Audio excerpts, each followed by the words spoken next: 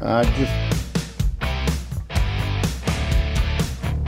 Sheriff Ozzie Knezovich talks with community leaders about issues in the public safety arena, sponsored by River Ridge Hardware.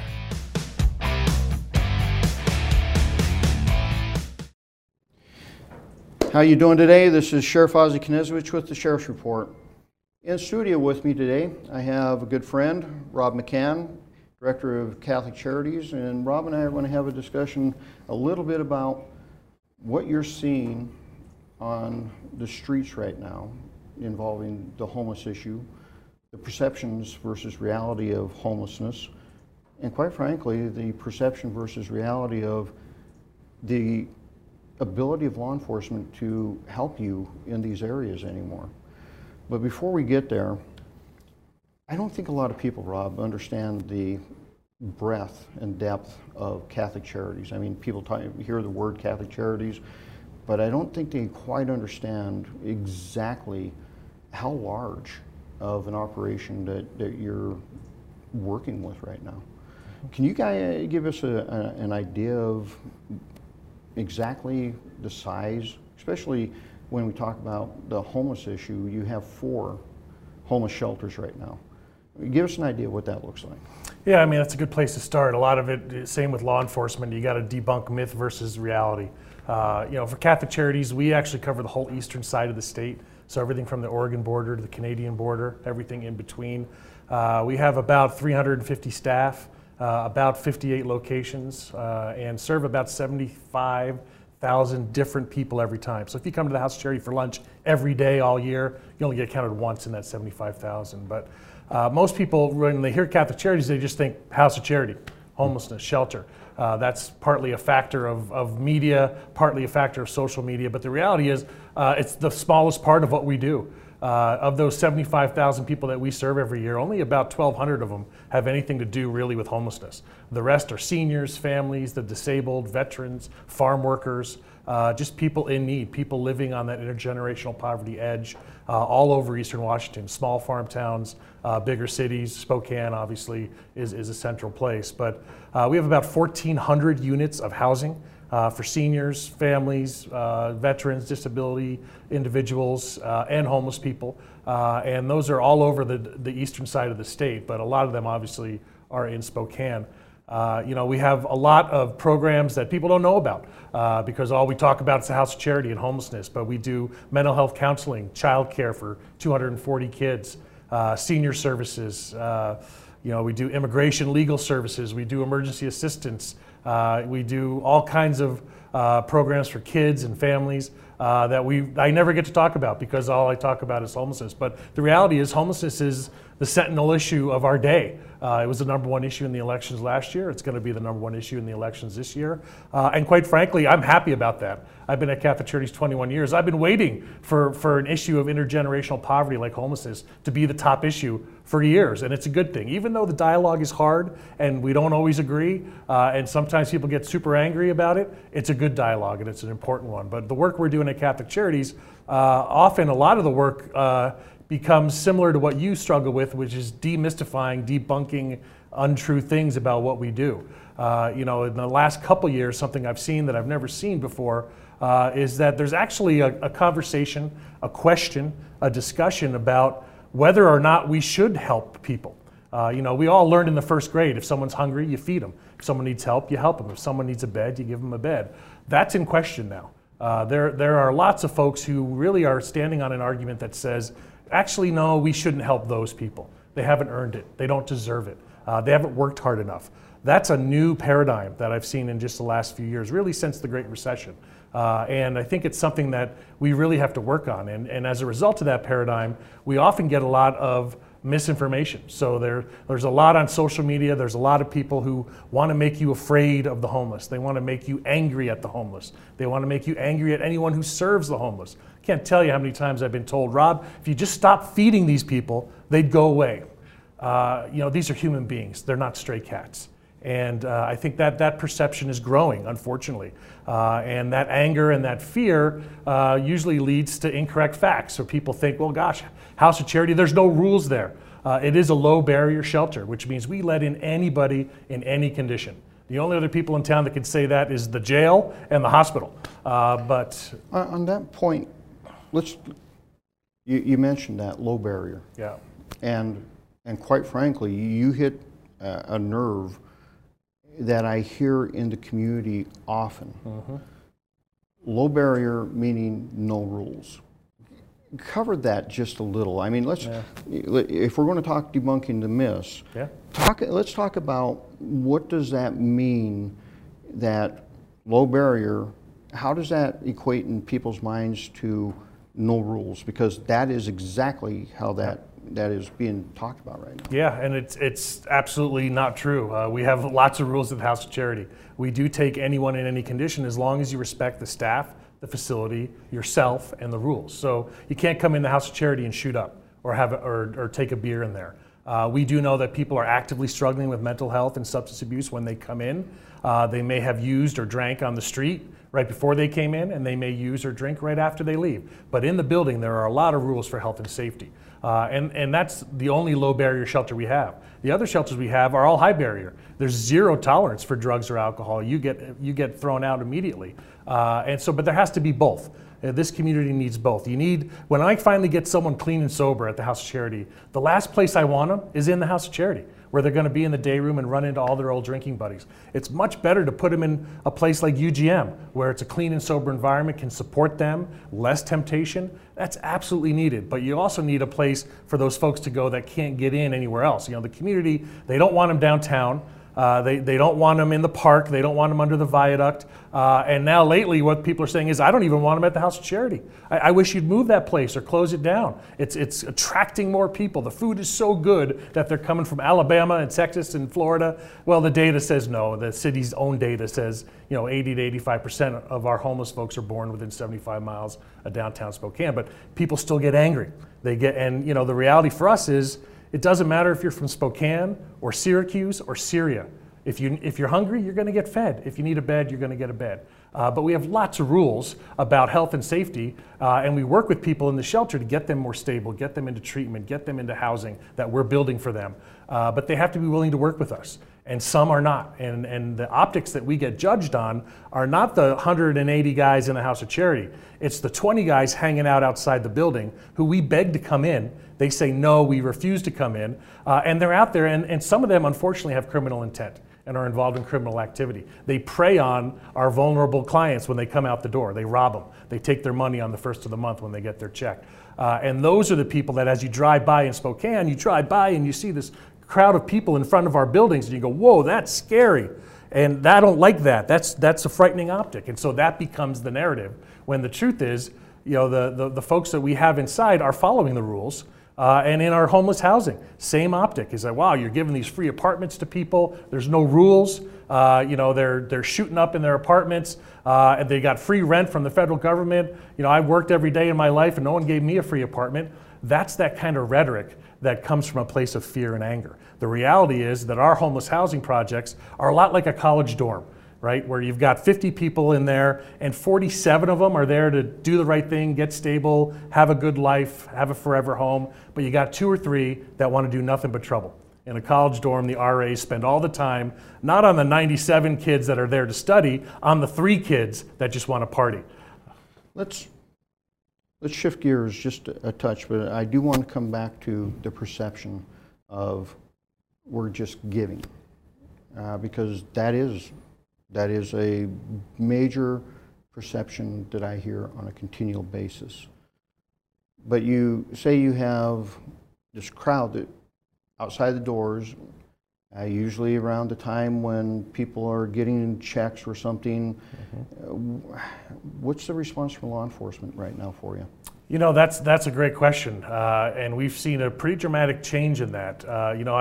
I believe that we are blessed with a really good law enforcement agency in this police department and the sheriff's department. I've been saying that for all 21 years I've been at Catholic Charities. They treat our people with dignity and respect and give them a level of patience and understanding that they don't always earn, but they get it anyway, and that's professionalism. That being said, it's hard for the police to respond to all of this. Their calls are backed up because of some of these new laws that, they used to clear a call in an hour, and now it's taken them 6 hours to clear the same call. which, it's a reduction in the use of force, which I think we all agree is a great thing. But then it also stacks up and backlogs those calls so that when my folks call and say, hey, I got a drug dealer, we all know he's a drug dealer. He's been parked out here all week and he's openly dealing drugs on camera in front of the building in broad daylight. They have to stack that call up and respond to the most priority. They're understaffed, the police department, the sheriffs. It's hard to get people to be cops anymore. They're moving to Montana and Idaho, and it creates a lack of personnel and then a lack of funding, so you don't have enough officers on the street to where they can't respond to everything.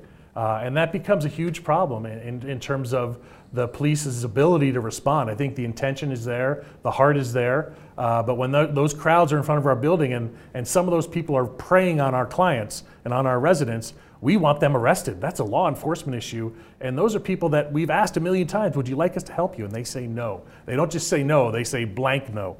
And for those people, after you ask them 20 or 30 times and they continue to engage in bad activities, we need an intervention there. And my staff can't do it. And really only law enforcement and the judicial system and the court system can do it. But there are lots of resources like community court and other places where they can go and start to stabilize their lives. Even the ones that are engaged in bad activities, we want to try and help them too. We love everybody, but we also have to have love and respect for our neighbors and for downtown business and the economy and tourism and restaurants and hotels. We need that to have love and respect too. So we have to try and be good neighbors. So we spend about $400,000 a year on our own internal security force, which again has been hampered by some of the new laws. We had commissioned officers on our security team at Catholic Charities. Same with GU, same with the STA. It allows them to detain, it allows them to cite people and trespass people. Some of these new laws has made the commissioned officers go away for all of us.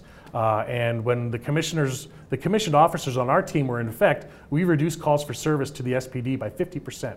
And now that we've lost the commission, those calls now are going to double. And of course, they don't have as much time and as much resources as they used to. So it's a real struggle for them and for us and for our residents and clients. I don't think a lot of people realize that the laws that were enacted, these reform laws that were enacted, they may have been enacted for good intent. I'll debate that with some of the folks and some of the things that they've done in reference to that, because they never used any quote-unquote science behind what they have done here. Part of what they've done, though, is created a series of laws that across the state, you can't get two attorneys to agree on what the law actually says. There are agencies that are looking at some of these new laws that say, well, we can't commission people anymore. We can't give limited commissions. We can't give special commissions, i.e. your security folks, because the new law says we can't. However, there's attorneys out there that say differently. CJTC has come out with a interesting guidelines on that, in which I shake my head and go, I'm not sure how that works. So it is a quandary out there. After the program, let's talk about the commission issue, because the county's taken a little bit different view of the commission issue. We might be able to help you with that aspect. But let's take one step back, going back to perceptions. Can you give us an idea of how many people you're able to actually take from the street, get them cleaned back up, get their lives straightened back up, and get them back into society, i.e. housing, job? Because I think that's the frustration I hear out on the street is, and in the community is, all we're doing is we just continue to feed them, but nobody's changing. The dynamic's not changing. And I don't think there's anybody that has a problem with giving a person a hand, but there's two models: just giving a person a hand or giving a person a hand up. kind of give us an idea of what the hand up aspect, because I don't think that they see that. I don't think that the people you're talking about that are starting to get very angry about the situation, I don't think they're seeing that the concept isn't just a hand out. Yeah. It's also a hand up. Yeah, that's a great point, and it's a great question. You know, everything we do at Catholic Charities is based on a real simple principle. Every human being is made in the image and likeness of God. And if that's true, every human being deserves basic dignity and respect. And so whether it's a hand up or a hand out, if it's about dignity and love, then it's something that's useful. But really, all of our programs are about elevating people and transforming them. So we have entire staffs of people whose only job is to focus on those homeless folks in our shelter or on the street or under the viaduct and get them into mental health counseling, get them into substance abuse counseling, get them into the pipeline for housing. And that's our success metric, is how many homeless people are we getting into permanent, stable, forever homes. And with the housing shortage in Spokane, super hard to get an apartment for people with stable jobs and backgrounds. A homeless person is really only going to get an apartment if we build one that only he or she can move into by law, which is what we've been doing now for 10 years, is building a lot of apartments, which, by the way, makes people a little bit upset because you're building a lot of apartments for those people.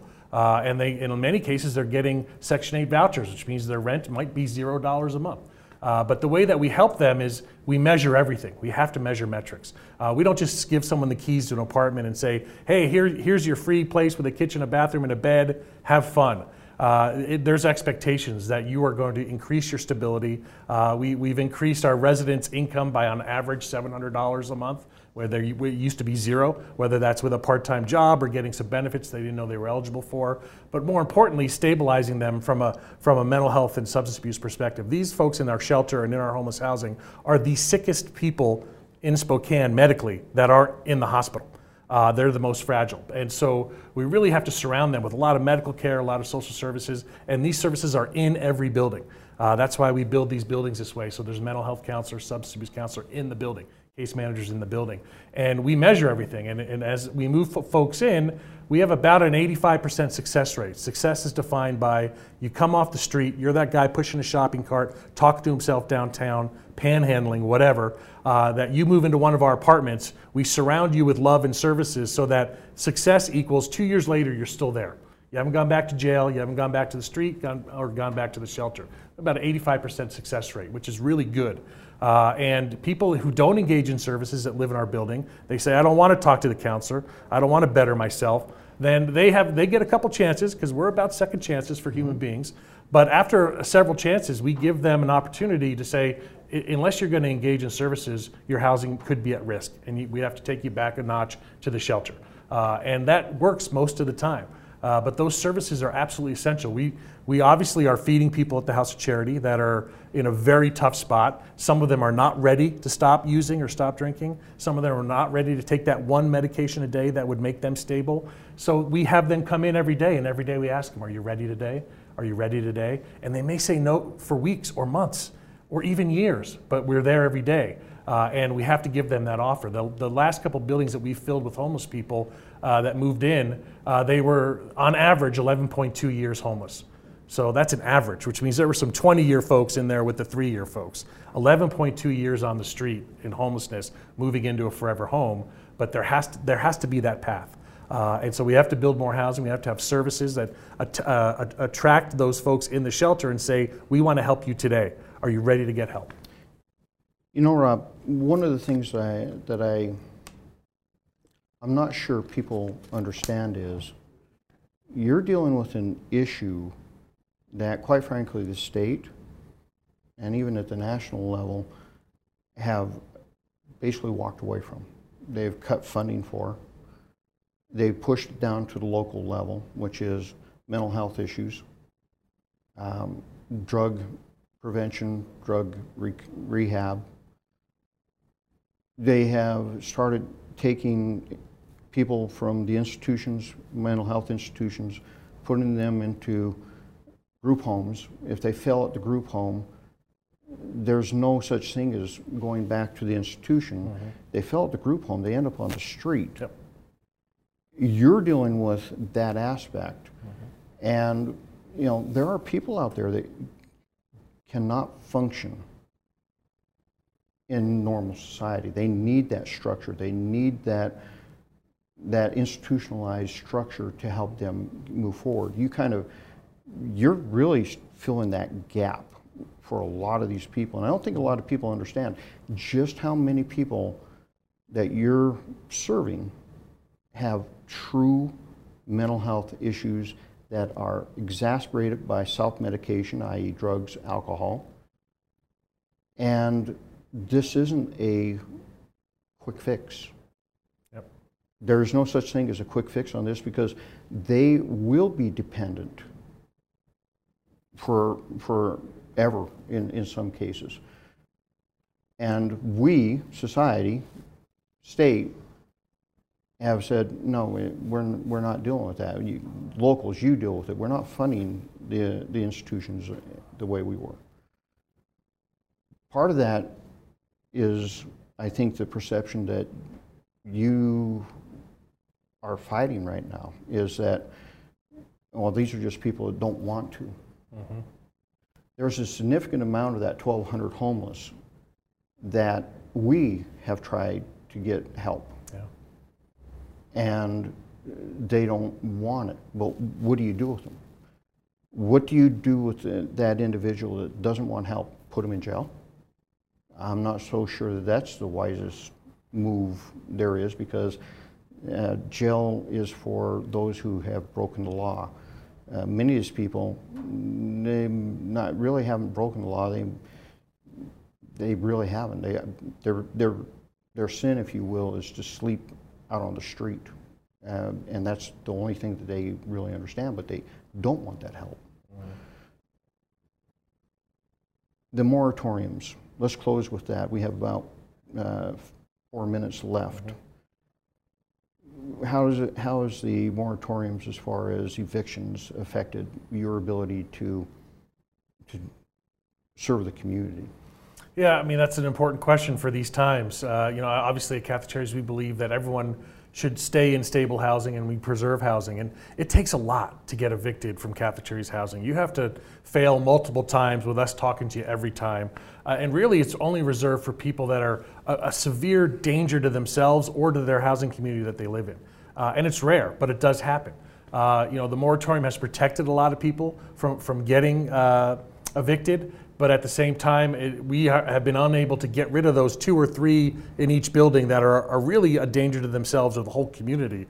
We can't evict them. We had someone who started a campfire in our lobby, and we can't evict them. That's a health and safety issue, and we always want to preserve housing, and we do that. But sometimes the moratorium has an unintended consequence, and there's all this CARES money, billions of dollars, it's tens of millions just in our community, for landlords to make up people's back rent so they don't get evicted. Here's what we're seeing. We call landlords. We say, hey, Bill Smith, he owes you $18,000. I'm going to write you a check for $18,000. All you got to do is promise you're not going to evict Bill when the moratorium's lifted. And here's what a lot of landlords tell me. Rob, keep the money. I don't want it. Because as soon as the moratorium's lifted, I'm going to evict him, and I'm going to put a coat of paint on that apartment and triple the rent. And in this housing inventory, they could do that, and they'll rent it like that. Yeah. And so the money to keep people in their units, it's not getting out there because a lot of landlords don't want it. The eviction moratorium has the consequence for us in that for people that are really harmful to themselves or to their community in our buildings, it's tougher for us to move them back to the shelter where we can cover them with love and stability and give them another try in a few months in another unit. But for now, you're starting a campfire in our lobby. You're not ready for this housing. The other 47 people in the building are, but these 3 that make up the last 3 in the building, they're not ready, and we need to be able to take action with them in a loving, compassionate way that gives them a safety net with us, but we still need to take action because we got 47 other people in that building that want to have a stable, happy, healthy, forever life. Again, a lot of issues here, a lot of perceptions, misconceptions, and I think a lot of people need to understand that we, meaning society, especially at the state level, have said we're not funding mental health. I have been saying this for 13 years now. Mm-hmm. I have been trying to get across to people that the bottom line is what you're seeing is the state has gone to the least restrictive alternatives in many aspects. And they went to least restrictive alternatives in the mental health arena, meaning that if we move you out of the institution, put you in a group home, you fell there. And this is where I think that the failure of the state is. If you fell in the group home, you shouldn't be put on the streets. That should not be the ultimate outcome of, well, you fell there, you're out. There should be okay, let's stair step back into the institution, get you stabilized, and try to bring you back out into the group home. That would take a huge amount of pressure off of Catholic Charities in dealing with the mental health issue. But the state isn't doing that. The state doesn't have that in mind. They have pushed this to the local level. They expect the local government to deal with it. We're not geared for that. We don't have the services. We rely on you to do this. So maybe part of the solution to fix this is to go back to our legislatures and go, look, if we're going to put people into group homes, mental health group homes, if they fail, the failure shouldn't come to the street. The failure should be stair-step back into institution, restabilize, and back into society.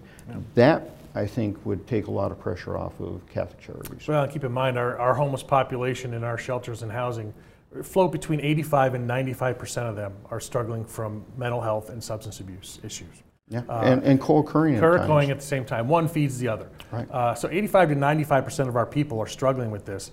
People ask me all the time, if a billionaire came and gave you a blank check, what would you do? And they're surprised when I tell them it's not build more shelters or build more housing even. It's open Costco-sized mental health substance abuse facilities, Costco-sized childcare centers, so kids don't have adverse childhood experiences and end up on that path towards mental health and substance abuse self-medication. That's how you get ahead of this. It's not necessarily by shelters and housing, although we need those things. If I had unlimited money, it would be mental health, substance abuse, and childcare.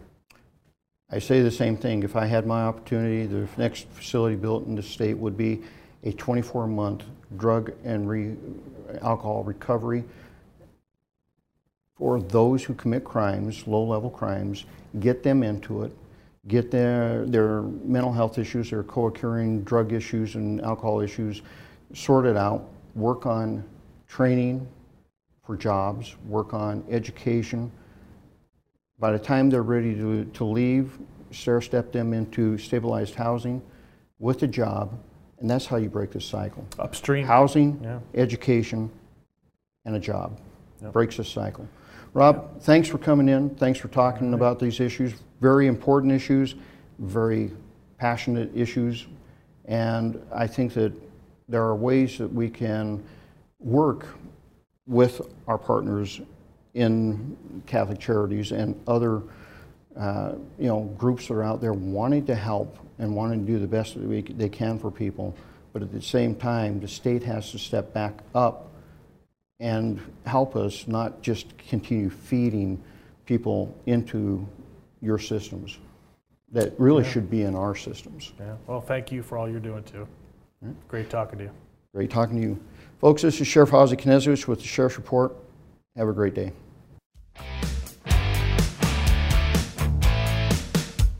Thanks for watching. Ask the host a question, recommend a guest, or check out any of our other programs on Facebook, YouTube, Twitter, Apple Podcasts, Spotify, or SpokaneTalksMedia.com. Sponsored by River Ridge Hardware.